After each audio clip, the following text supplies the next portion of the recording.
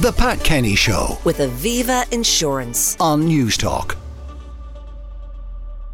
Topic. Now, between the years of 1999 and 2015, many self-employed workers at UK-owned post offices were wrongly accused of theft, fraud and false accounting due to a glitch in the software of a countrywide system called Horizon, which had been supplied by Fujitsu under contract to the Royal Mail. Now, many of these people are seeking justice for the wrong that was done to them and have appealed their convictions. And all of this brought to major prominence by the four-parter on ITV called Mr. Bates versus the Post Office. Well, joining me on the programme today is a man who helped make some of those appeals happen, as he helped overturn the convictions of 42 postmasters and postmistresses. I'm joined now by barrister, columnist and author Sam Fowles. Sam, good morning. Good morning. Having watched Mr. Bates versus the Post Office, I have to say, even though I'm in a different jurisdiction, I was incensed at, if you like, Big Brother doing down these ordinary people. Yeah, it was. I don't tend to get too emotional about cases, but this was really a completely different one. And learning about the people that I represented and learning their stories, I was filled with real emotion. It was really very difficult for us, but more just absolute admiration of these individuals who have been persecuted, some of them for their entire adult lives, and yet still found the courage and the strength to keep fighting and to come back to court and face the post office once again. You talk of one young woman, 18 years of age, who was done over by the post office at that tender age, and for all of her adult life she's been embroiled in a fight. Yeah, that's right. And it's not it's not like getting a parking ticket or something. A conviction for dishonesty, certainly in the UK, is something that sticks with you and impacts on every aspect of your life, whether you're trying to get a job, whether you're trying to get a mortgage or rent a house. That, because it's a dishonesty conviction, it's always part of your story. And so it's not just that she was in the fight. It's that she could never leave it. It dominated her whole life. Now, the extraordinary thing about this is that it turned out that Fujitsu could remotely access any of these terminals right throughout the country. And not alone could they did. But initially they didn't publicise that fact to the post office. But eventually the post office did know that they could do it and didn't fess up.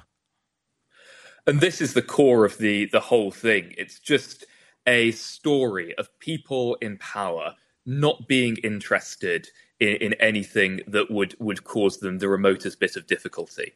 So it's now public, in the public domain, that there's error reports that go back to the 90s with Horizon, knowing that this computer system didn't work, was producing false results.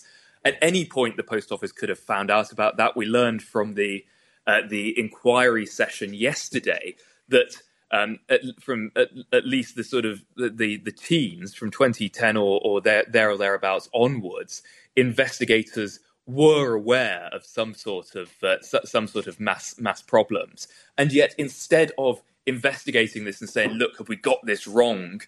Is there a deeper problem?"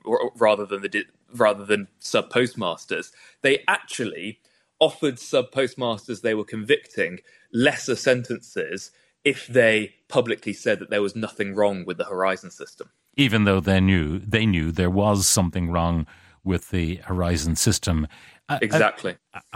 You just wonder about the integrity and the moral probity of these people.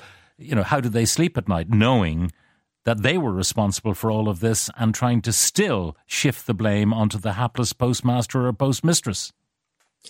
Indeed. And it's, unfortunately, while this is one of the largest miscarriages of justice in British history, it's worryingly similar to so many other miscarriages of justice, where just time and time again, people in power thought it was okay for ordinary people to take the rap or to take the pain, so long as it protected our so-called venerable institutions or our leaders or our powerful people. And the struggles that the sub postmasters have faced in trying to get out the truth and get to justice are so similar to those that were faced by for example, the victims of the Hillsborough disaster, or people wrongly convicted for the Birmingham pub bombings or the Guildford bombings, or people currently who were victims of the Windrush scandal, where immigrants and their descendants were persecuted by the Home Office. We just keep seeing this again and again and again in the UK. Now, tell me about your own efforts in the appeal process. What were the key moments for you that allowed the appeals to go through and your clients vindicated? Well, very early on, the Post Office admitted that they hadn't disclosed evidence to my clients and to the wider group of appellants. And so this was pretty much on its own enough to make the convictions unsafe and to secure an acquittal. And that's because in the justice system, there's a hard and fast rule that you have to give the other side all of the relevant evidence that you have, and they have to give all of the relevant evidence that they have, so that you fight the case on equal terms. And that just didn't happen in the case of the sub-postmasters.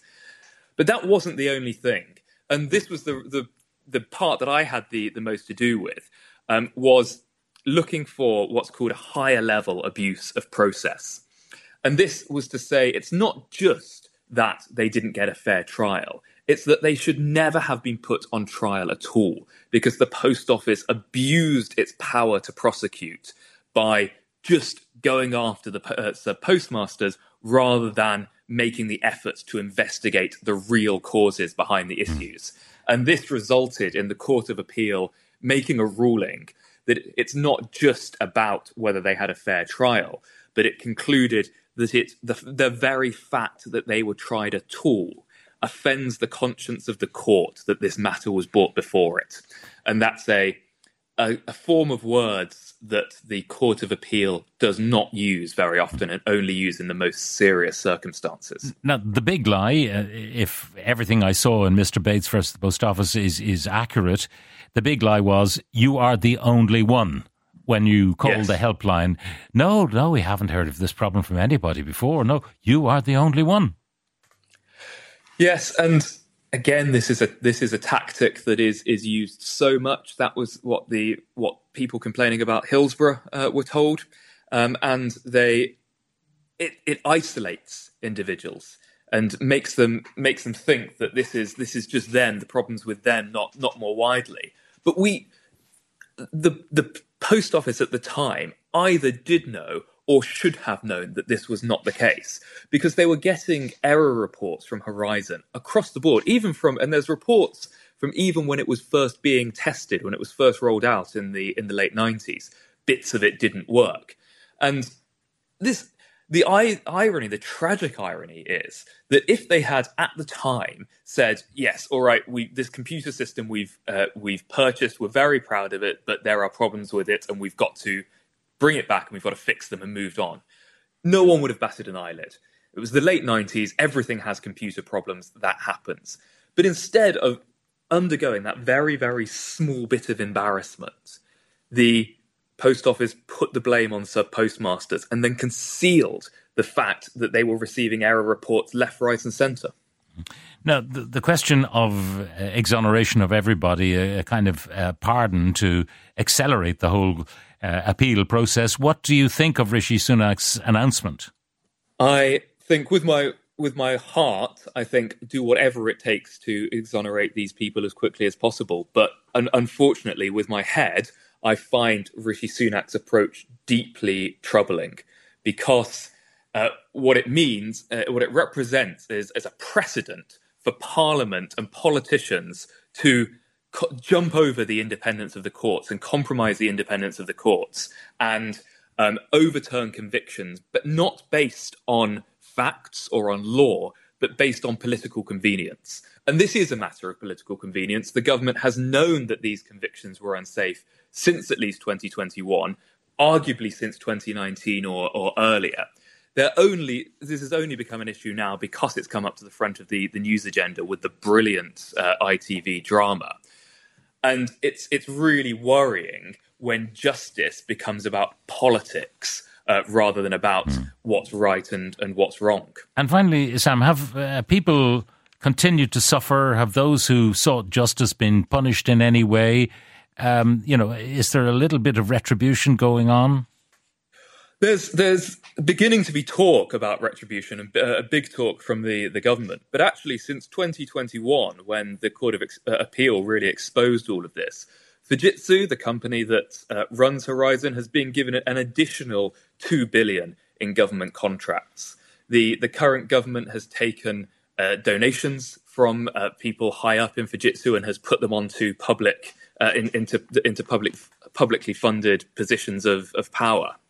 And so while there is now some big talk going on, at the same time, there is still a deep web in which the culprits here, the people who caused this, are really embedded in the British state. And while you might see a couple of scapegoats, most are going to remain, I think, in a very secure position. Will bonuses be returned? Will the incentive payments paid to the fraud inspectors be returned? Will people lose their jobs? Will people be charged? Well, there's no suggestion of bonuses being returned at this point. People have been calling for Paula Venables, who was CEO of the Post Office for some of the time this was going on, to return her bonus. She doesn't appear to have done so far. She has returned her CBE, although that's really a bit of a performative action, because actually legally you can't return a CBE. The king has to take it away from you, because we still like these medieval traditions in Britain. What is interesting is that the Metropolitan Police have launched a fraud investigation into the Post Office itself. And so if the police were to find that individuals have made dishonest statements, or the Post Office as a whole has made dishonest statements in order to make a profit or in order to gain in some way, we may see some fraud charges brought further down the line against the Post Office and its workers this time, rather than against sub-postmasters. Sam Fowles, barrister, columnist and author, thank you very much for joining us on the programme. The Pat Kenny Show. With Aviva Insurance. Weekdays at 9 a.m. on News Talk.